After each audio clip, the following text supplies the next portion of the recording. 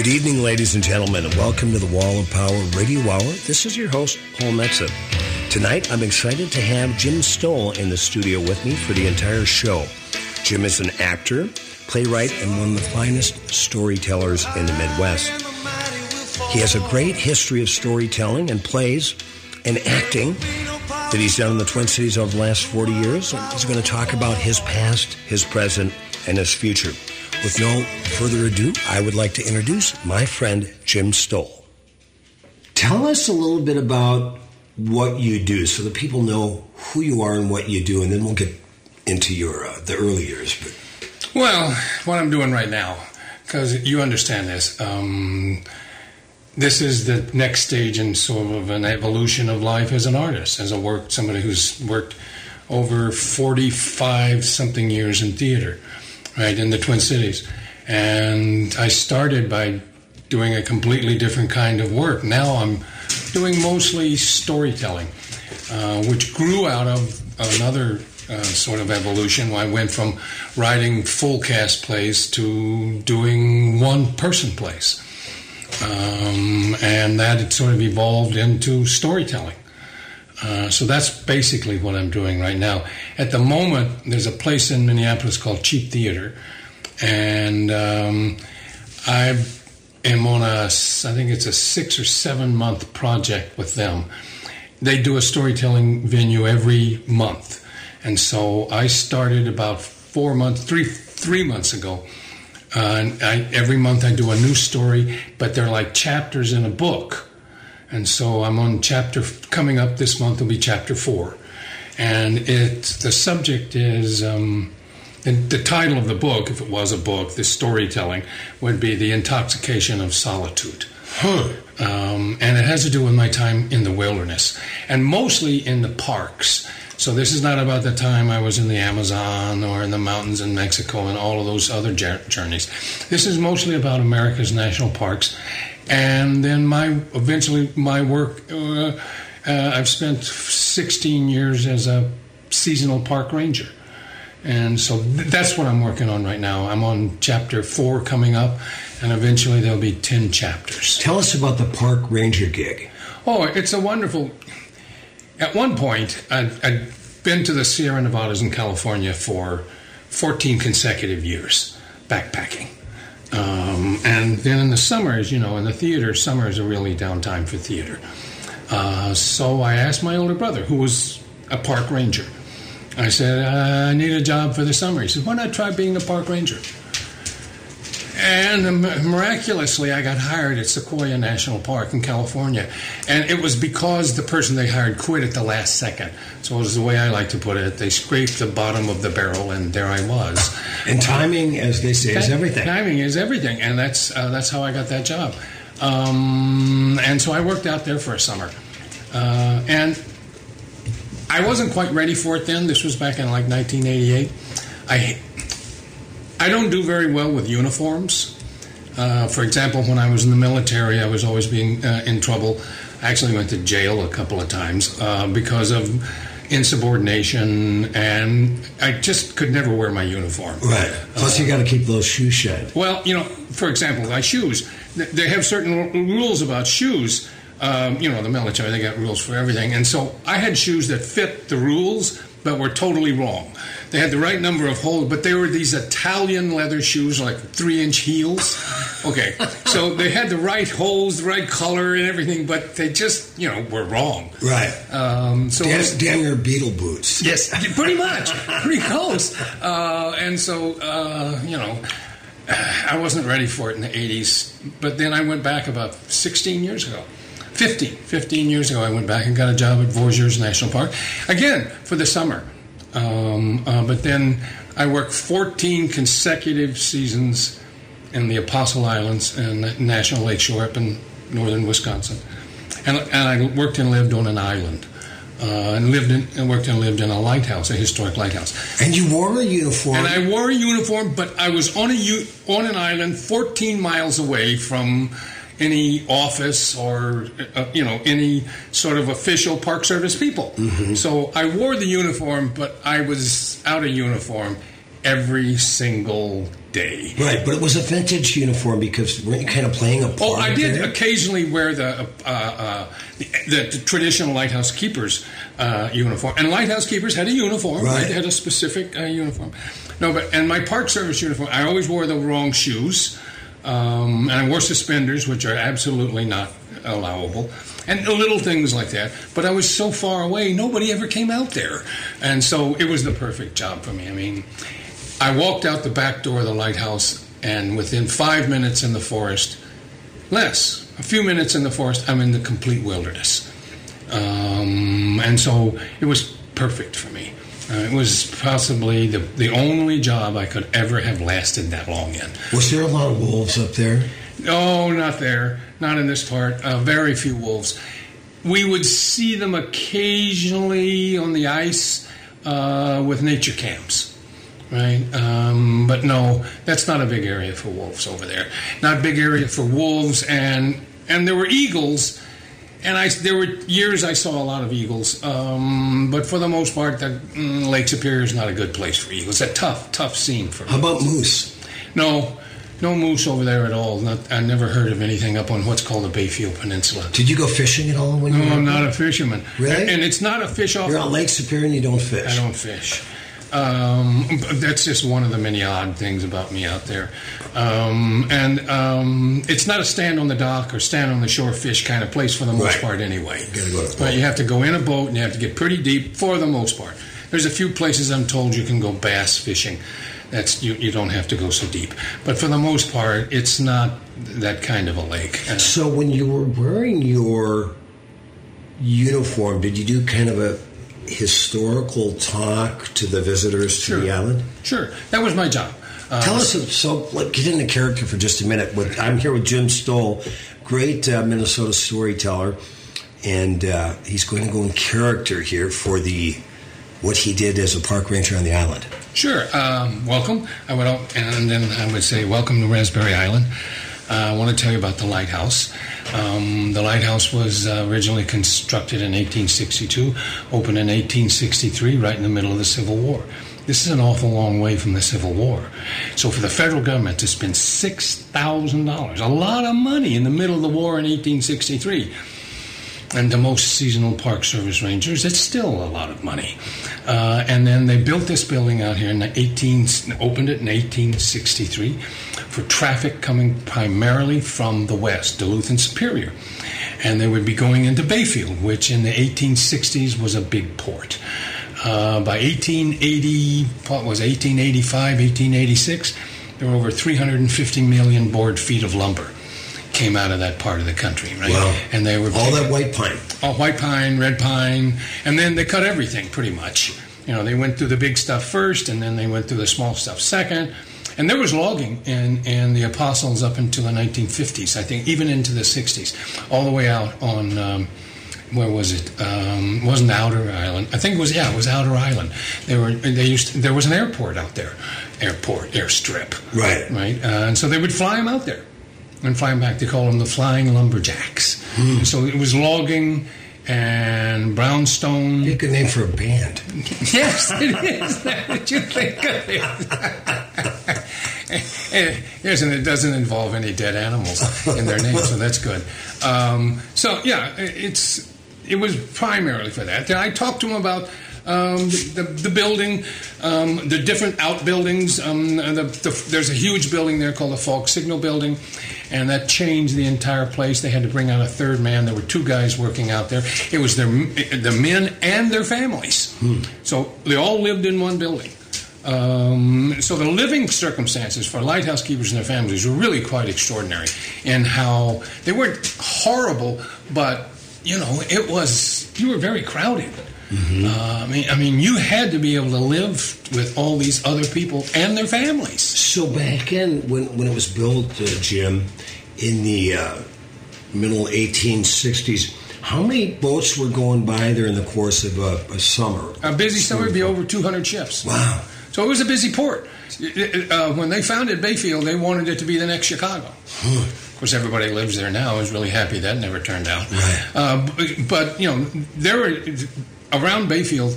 There's 3 or 4 places that they're not. You can't tell it now, but there were huge lumber mills. right? And you look at the old photographs, there were these huge lumber mills there. And so that's basically what they were doing. It was lumber, as I said, lumber, fish, and a little bit of brownstone. In dozens and dozens of shipwrecks. Lots of shipwrecks. Not so many right in where I was, because I was on what they call the inside, right, as opposed to the open lake. But there's most of the shipwrecks that happened there were not because they ran into rocks or anything like that. It was because something on the ship caught on fire. They used to have what they call donkey motors. Donkey motors? Donkey motors. They were essentially what we would call a winch. Okay. These days, I think that's my understanding. And they're all run by steam. Fire. Right. And there's 4 or 5 boats. wrecks. Wooden boats. Fire. There's 3 or 4 wrecks there where the ship just caught on fire. And there's a little bay there called Schooner Bay because there's 2 wrecks in that bay. And they just drove the boat right onto the shore. Mm-hmm. Bailed out into the water, made it to shore, and the boat just burned down to the waterline. And then they went in and salvaged as much of the lumber and everything that was in the boat that didn't burn, and pulled it all out. So there's most of the wrecks in my particular area, with a couple of exceptions, which are really quite extraordinary stories. I mean, everybody loves shipwreck stories. Mm-hmm. And so most of them are because of fire. There's one great story, Sand Island, which was near the island I worked on, Raspberry Island, in which they got out into the lake, realized it was too big, turned around and tried to make it back, hit a shoal, and broke the ship right in half. And the sailors mostly on one half, and the passengers and a couple of crew on the other half, they all made it into shore in the lifeboat, and everybody else, I think there was 5 or 6 of them, the crew and the captain all died. You're back with the Wall of Power Radio Hour. More with Jim Stoll as he continues the story about the shipwreck on Lake Superior. And the captain washed up onto the shore, and he was very beat up, right? I mean, he was missing arms and legs. It's the lake, right? Yeah, right. But it was supposedly had tons of, like $300 or $400 worth of cash on him to pay the crew. When they found him, there was no wallet. Interesting. And later, the story goes, a couple of days later, a couple of, as they referred to them in the papers in those days, ne'er-do-wells, showed up in town with lots of money. Yeah, right. And some of the money was wet. Really? Yes. So they couldn't convict him or anything, but they figured out, okay, we knew what happened to that money. Wow. So there's stories like that. So yeah, everybody loves shipwreck stories and ghosts. I was always asked, are there ghosts in the lighthouse? Almost every day somebody would ask me that. And that's a great title for a song, Ghost in the Lighthouse. Ghost in the Lighthouse. Yeah, the Blind Lighthouse Keeper. So we've already got 2 bands. That go Two bands in a for you to start. title. This is going to be a whole new beginning for you. Yeah, and I always would tell people, I spent many nights in this lighthouse, and I haven't run into a ghost yet. I've spent most of my adult life working in theaters where there's supposedly always ghosts, right? And I like ghosts. They're not all evil running around trying to kill us. And I said, I haven't run into one yet. If I do, I'll let you know. But the living people are interesting enough for it. So let's just deal with them. Now, do you work? Are you actually working the lights in the lighthouse? Oh, no. Nobody does that anymore. Okay. It's all automated. Well, and it's all run by the Coast Guard.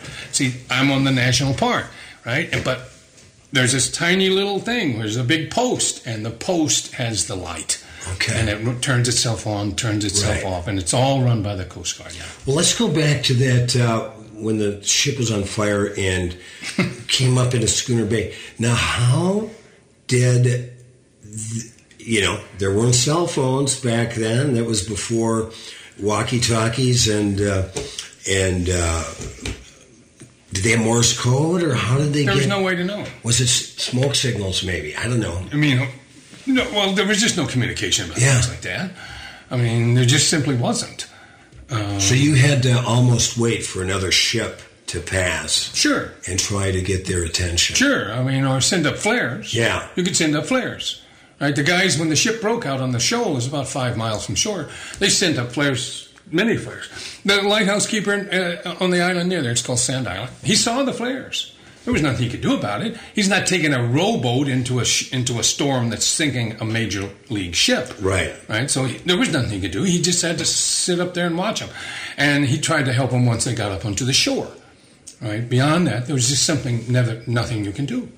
Right. The lighthouse keeper at Raspberry Island, where I worked, wrote down in the lighthouse keeper's log, yesterday, 2 fishermen off the coast, about 1.5 miles from where he was, ship capsized and they both drowned.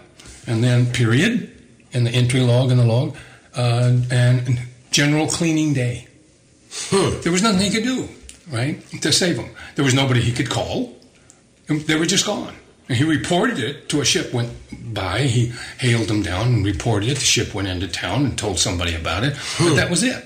I mean, so no, there was no communication for things like that. Well, back in the day, did the lighthouse keeper, did they keep any animals like sure, they had dogs and cows, but I mean, for chickens. For eggs, chickens, only chickens. No pigs, no cattle, no sheep, no goats, nothing like that. Okay. They didn't have time to deal with it. They didn't have any place to keep it.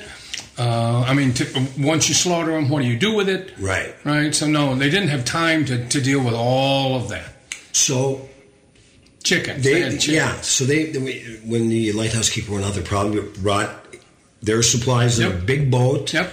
And then probably at a certain point, probably resupplied. Yep. They had a ship. They had special ships that were designed simply for that. That would bring them supplies, equipment, etc., out there. So they were supplied in that way. And then they had a boat to go back and forth to Bayfield, the nearest city of civilization, buy some supplies there and come back out. So, it was, if you've lived in a water culture, any of the lighthouses keepers going by, the other lighthouse keepers, there were 8 of them out there in the Apostle Islands, if they went by Raspberry Island, they stop.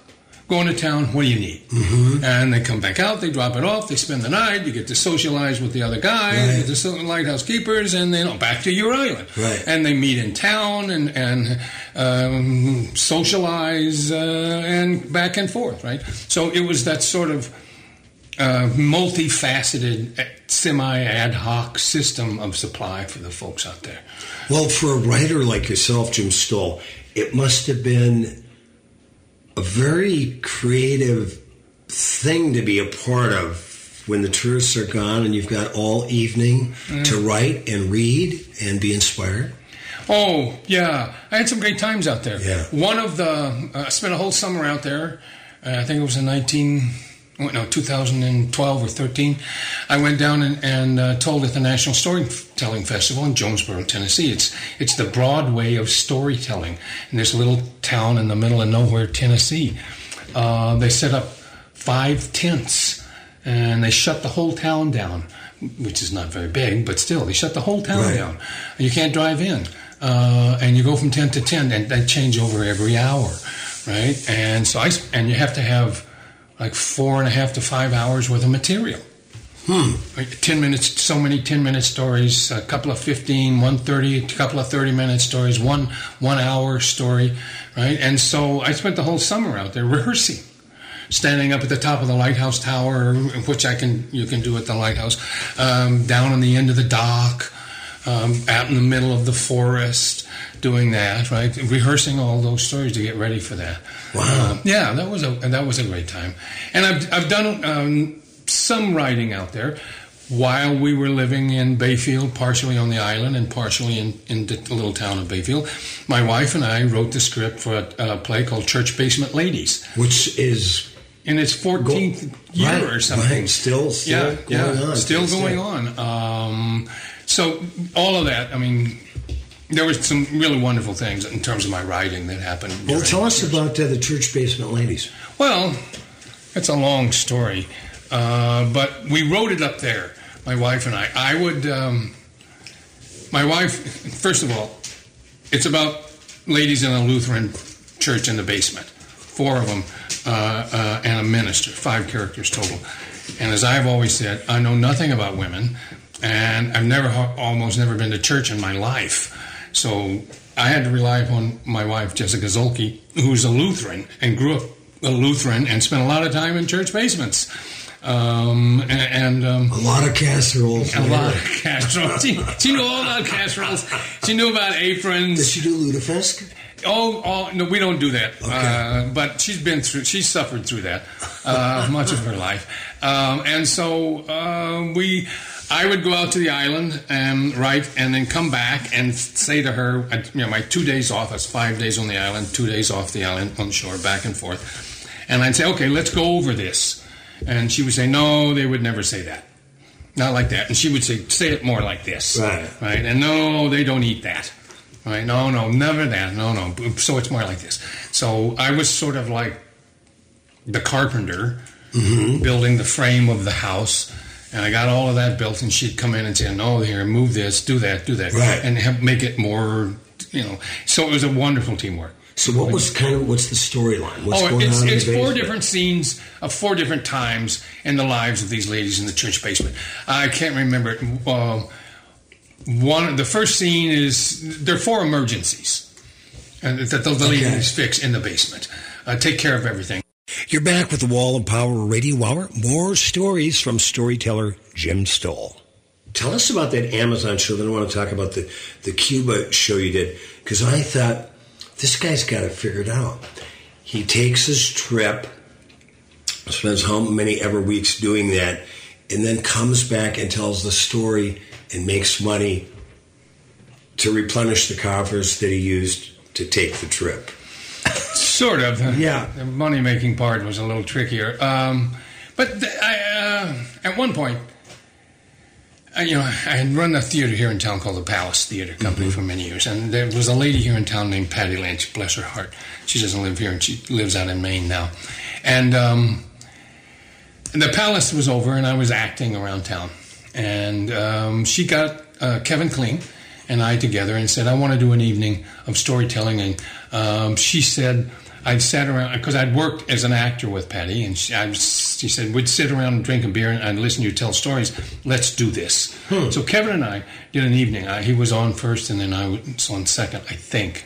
I think that maybe I was first, he was second. Anyway, and it was a huge hit. And to move the set back to put in more seats. Even a producer caught on to that. Low overhead costs. One actor, no set. Right? Boom. You make money. Bare bones, baby. Yeah, and so it was a hit. Kevin, at that point in his life, he's maybe a generation or so younger than me. He had other interests. But I had been writing full-length plays for like almost 15 or 20 years at that point. So the whole one-man play was a huge change for me. I felt like I was making movies. I could make a movie. I didn't have to worry about it. And so the Amazon show, what happened was, the first show was a hit. And then I went to Central America. And the first show was about Texas, growing up in South Texas. And so that was a hit. And so Patty Lynch said, well, where do you want to go now? And I said, we were in the midst of our illegal and immoral war in Nicaragua at that point. So I want to go to Nicaragua. Wow. And she said, okay. We found a sister city program just outside of the Twin Cities. And my wife, Jess, and I went and lived for a month in Nicaragua. Traveled around the country, came back and did that play. That was a hit. I got filmed on KTCA filmed it, and I won an Emmy for that. You must in the 80s come into some dangerous situations. Oh yeah, we went to get theater equipment in this pickup truck with these guys in this Nicaraguan theater. The theater equipment consisted of a bag of grenades, an automatic weapon, and some clips. At one point, we were at this co-op where they lived and worked. And they said, we want to show you some theater pictures. And they had, all theaters are like this. They had a whole wall full of their pictures. And right in the middle of these pictures, I just happened to notice it's a little street, a village, right? And it's a dirt road in the middle of this village. And there's this something, and I look very close in the picture. It's a dead body. It's just shot to pieces. And it was a Contra. And so that was a part of their life. They traveled with weapons. They had an automatic weapon in the bedroom where we slept. So we were pretty close to the front lines at that point. Back in town, back in Leon, Nicaragua, it was just, there was no danger of that nature. The Amazon was different. So after we did that show, we were on TV. Wow, okay. Patty said, what do you want to do next? And I said, I want to go to the Amazon. Wow. Because that's always been a dream of mine. We went down there, and it was very difficult. We couldn't do a lot of things. I wanted to live with natives. I went to the Brazilian equivalent of the BIA. It's called FUNAI, F-U-N-I, something like that. I discovered all the Indians, like many Native Americans in this country, totally dislike, hate, or completely distrust the BIA here. Right. And that was the way it was in Brazil. They didn't trust FUNAI for good reasons, as I was to discover in a lot of places. So it was... I never really got together with natives at all. But that trip opened doors for the second time, and the second trip was probably the one you saw to the Amazon, and that's where my wife and I lived with Native American people called the Kashinawa. And they were about 2 weeks by boat from the nearest city, which was called Cruzeiro do Sul, which was very close to the Peruvian borders. Where I was in the little village in the Amazon, you could walk across a small river, the Rio Breo, and which was maybe 40 feet across. You could wade across that river, and you were in Peru. So where you sat in the village, you looked across the river into Peru. And so people spoke a little bit of Spanish, a little bit of Portuguese, and their own native tongue, the Kashinawa. And there was a tribe lived right down the river about 6 or 7 hours, and they were the Campas. And so the chiefs in this tribe spoke Kashinawa, Kampa, Portuguese, and Spanish. I always said, that's your primitive guy, guys. Right. He speaks 4 to 5 languages. Yeah, your primitive guy. Yeah, exactly, right? And they were astonishing, but it was a tough trip. Yeah. It was dangerous in that. How long was it? Well, we were supposed to go in for, I think, a week to 10 days, and we were there about 3 or 4 weeks. It stopped raining in the middle of the rainy season, and so we were stuck. We couldn't get out. And then I caught malaria. Oh, man. And also, what was it? Pneumonia. Wow. I had malaria and pneumonia at the same time. So by the time we left on the trip back, it took us about a week to get back by boat. This is where you sling your hammocks up at night on this little boat. Of course, there's no communication of any kind, no electricity or anything like that. And it took us about a week to get back, and most of that week I spent in my hammock. Wow. Having hot, because you go through hot and cold, right? I mean, at night I could hardly sleep. I would start to shiver, and then I would go into the sweats back and forth, hallucinations. Wow. So Jessica, my wife, fed me most of the time. Wow. I didn't think about eating. I couldn't think about it. I went to the hospital there. You should have seen this place. It was more frightening. We went to the hospital, and we said, no, we're not doing this.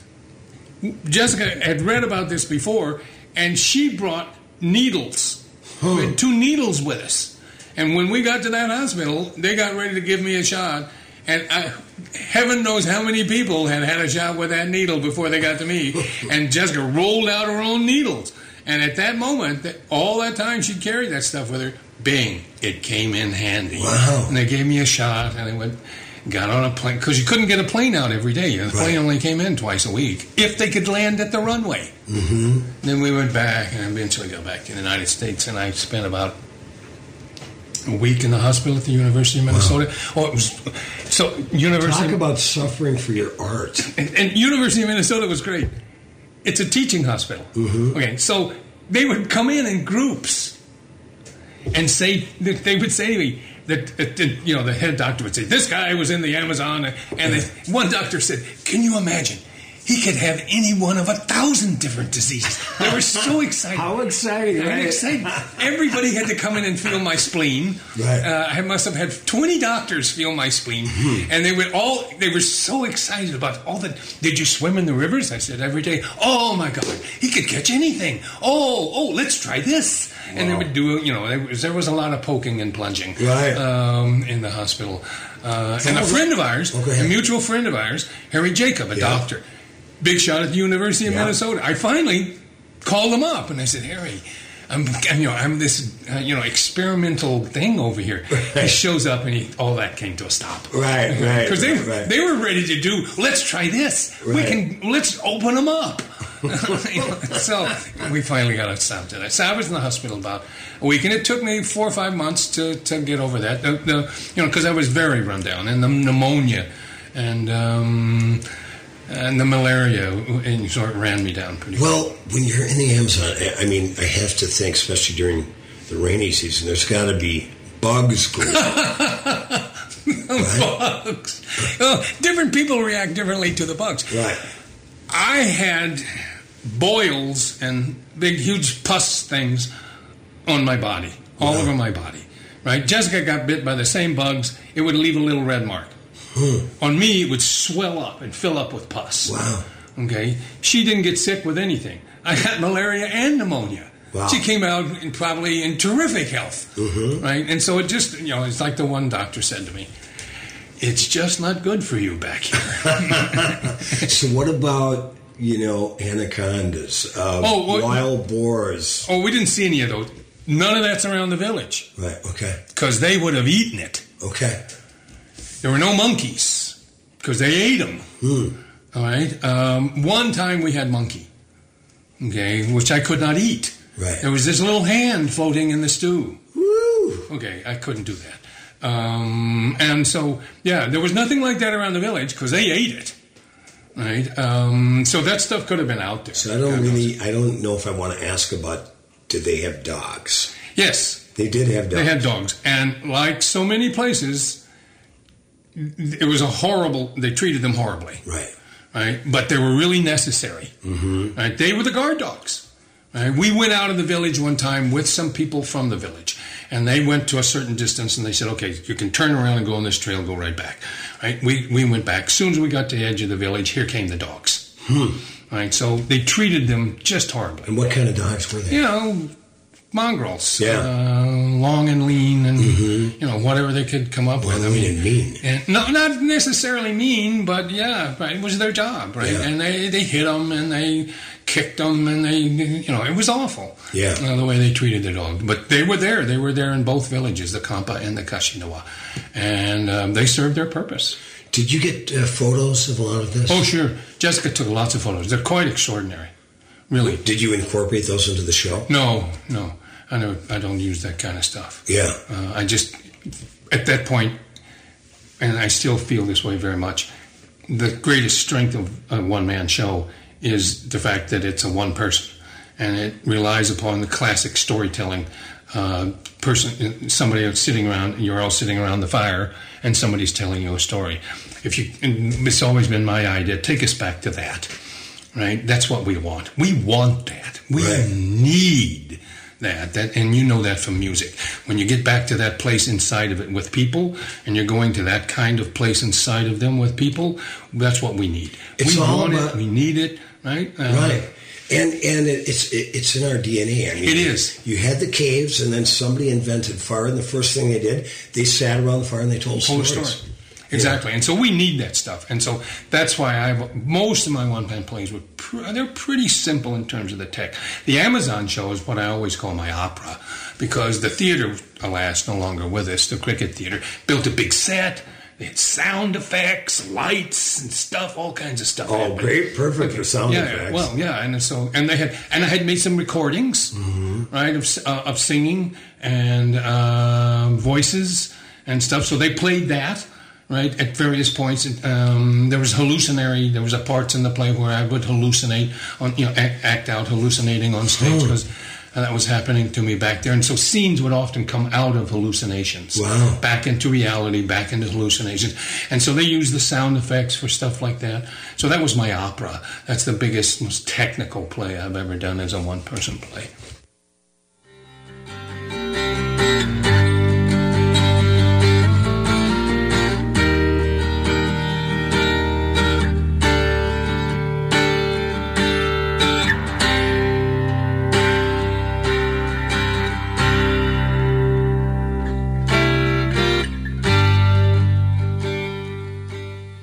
I grew up in a storytelling culture, right? South Texas, Right. right on the border of Mexico, where storytelling was just a part of everyday life. Right? And everything's bigger in Texas. Everything's bigger in Texas. And I won't go into too much about that. So I think it was the culture. And then my work in the theater. Mm-hmm. Right? I mean, I came to storytelling from theater. I came to being a one-person actor, storytelling person from theater. So everything for me evolved out of that. Right, and so working with, I learned about what makes a good story, how to put together a good story. And what does make a good story? Well, for me, it's basically, I broke it down, a terrific setting, right? And my stories always had these extraordinary settings, right? The mount in Nicaragua, and then and the Amazon, Cuba, South Texas, the border. La Frontera. So a great setting.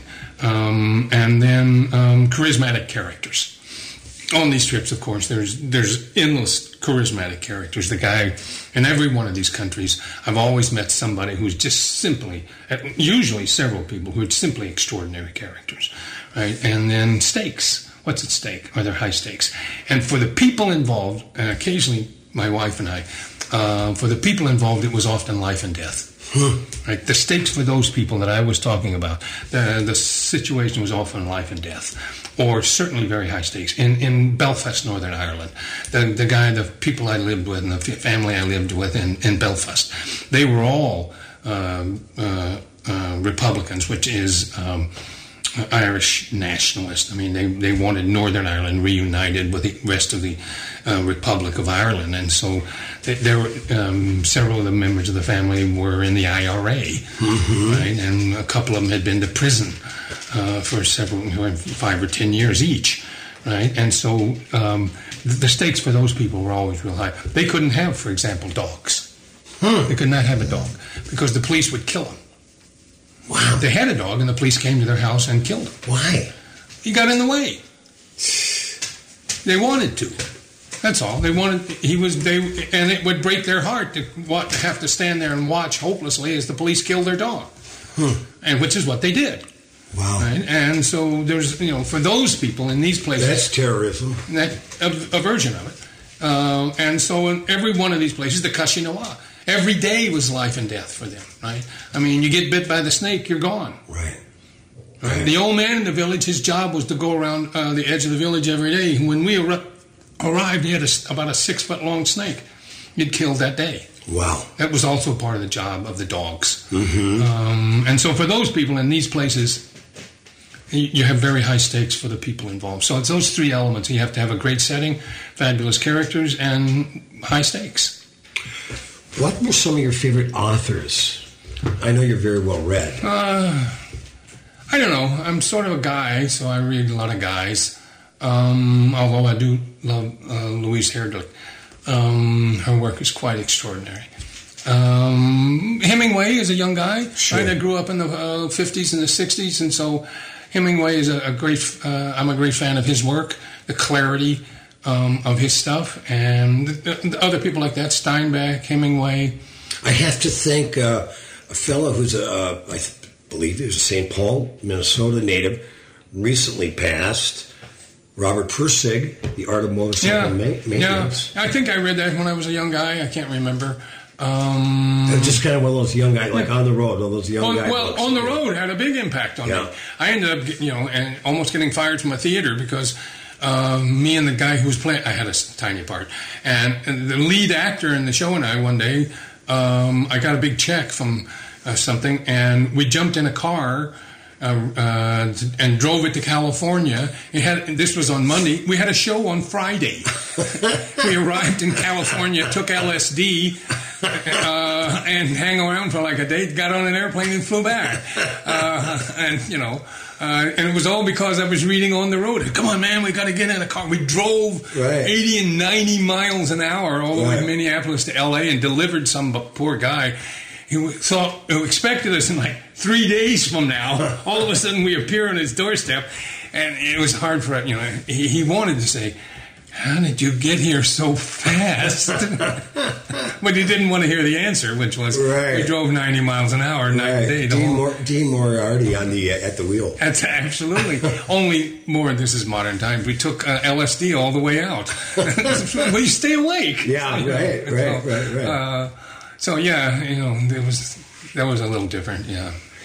Jim, I saw, I think it was about a year ago at the Black Forest, you told a story, a series of stories, but the one that really stuck with me and brought tears to my eyes was about your Mexican babysitter. Yeah, and Maria.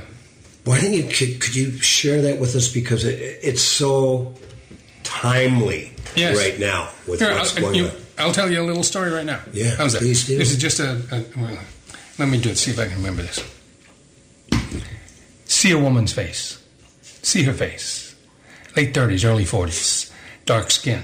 She's an immigrant. I'll be honest, at one point in her life, she was an illegal immigrant. Illegal immigrants much maligned these days. See her face as she looks at the first house she has ever owned in her life. She's never owned anything like this. See her face and you will see joy. A joy so intense, it makes her cry. Now watch as she walks to the front door, opens the door, and looks into that house. See her face and you will see pride. But this is the kind of pride she has earned, has every right to. She came from Mexico into the United States illegally, ended up in Minnesota. Her husband is a good man in Mexico, but he couldn't adjust to the United States. He started to drink. He started to abuse her. He started to abuse the children. So she left again. She moved to St. Paul with friends and was selling tortillas out the back door of the house when one of her friends said, you should go to a place in Minnesota and Minneapolis called Project for Pride in Living, PPL. They have a job training program. She went and she passed. And at the end of the program, the people at Project for Living said, well, we don't just train you to work, we help you get a job. And the lady said, I'm going to work here. And the people at PPL said, oh, we love you, and you're wonderful, but we train you to go out into the big world. You can do this. And the lady said, no, I have to work here. And if you put me out that front door, I'm coming in the back. And if you put me out the back door, I'm coming in the front. I'm going to keep coming in the door until you hire me. I have to work here because I want to help people the way you helped me. They hired her as the receptionist. Now she runs the education program. See her face and you will see the pride of an American citizen looking at the first home she has ever owned in her life. Now hear the voices of her children as they run past her, filling those empty rooms with life. See the face of that little boy or that little girl as they open the door to their room. No more sleeping three to a bed. Now they have their own room. See that child's face and you'll see joy, all right. But you'll see pride there as well. Now see the look on that woman's face as she sees the look on her child's face. Oh, and you will see joy.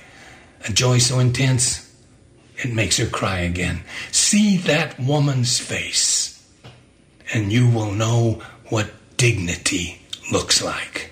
Thanks for listening to the Wall of Power Radio Hour. This show is produced by Paul Metzen, Andy Watson, recorded by Paul Sowie at mcn6.org in Northeast Minneapolis. We'd like to thank our guests, Carrie Pickett and Winona LeDuc. Follow us online at wallofpowerradio.com. Like us on Facebook at Wall of Power Radio Hour. And like my dad used to tell me, remember to be kind and make someone happy.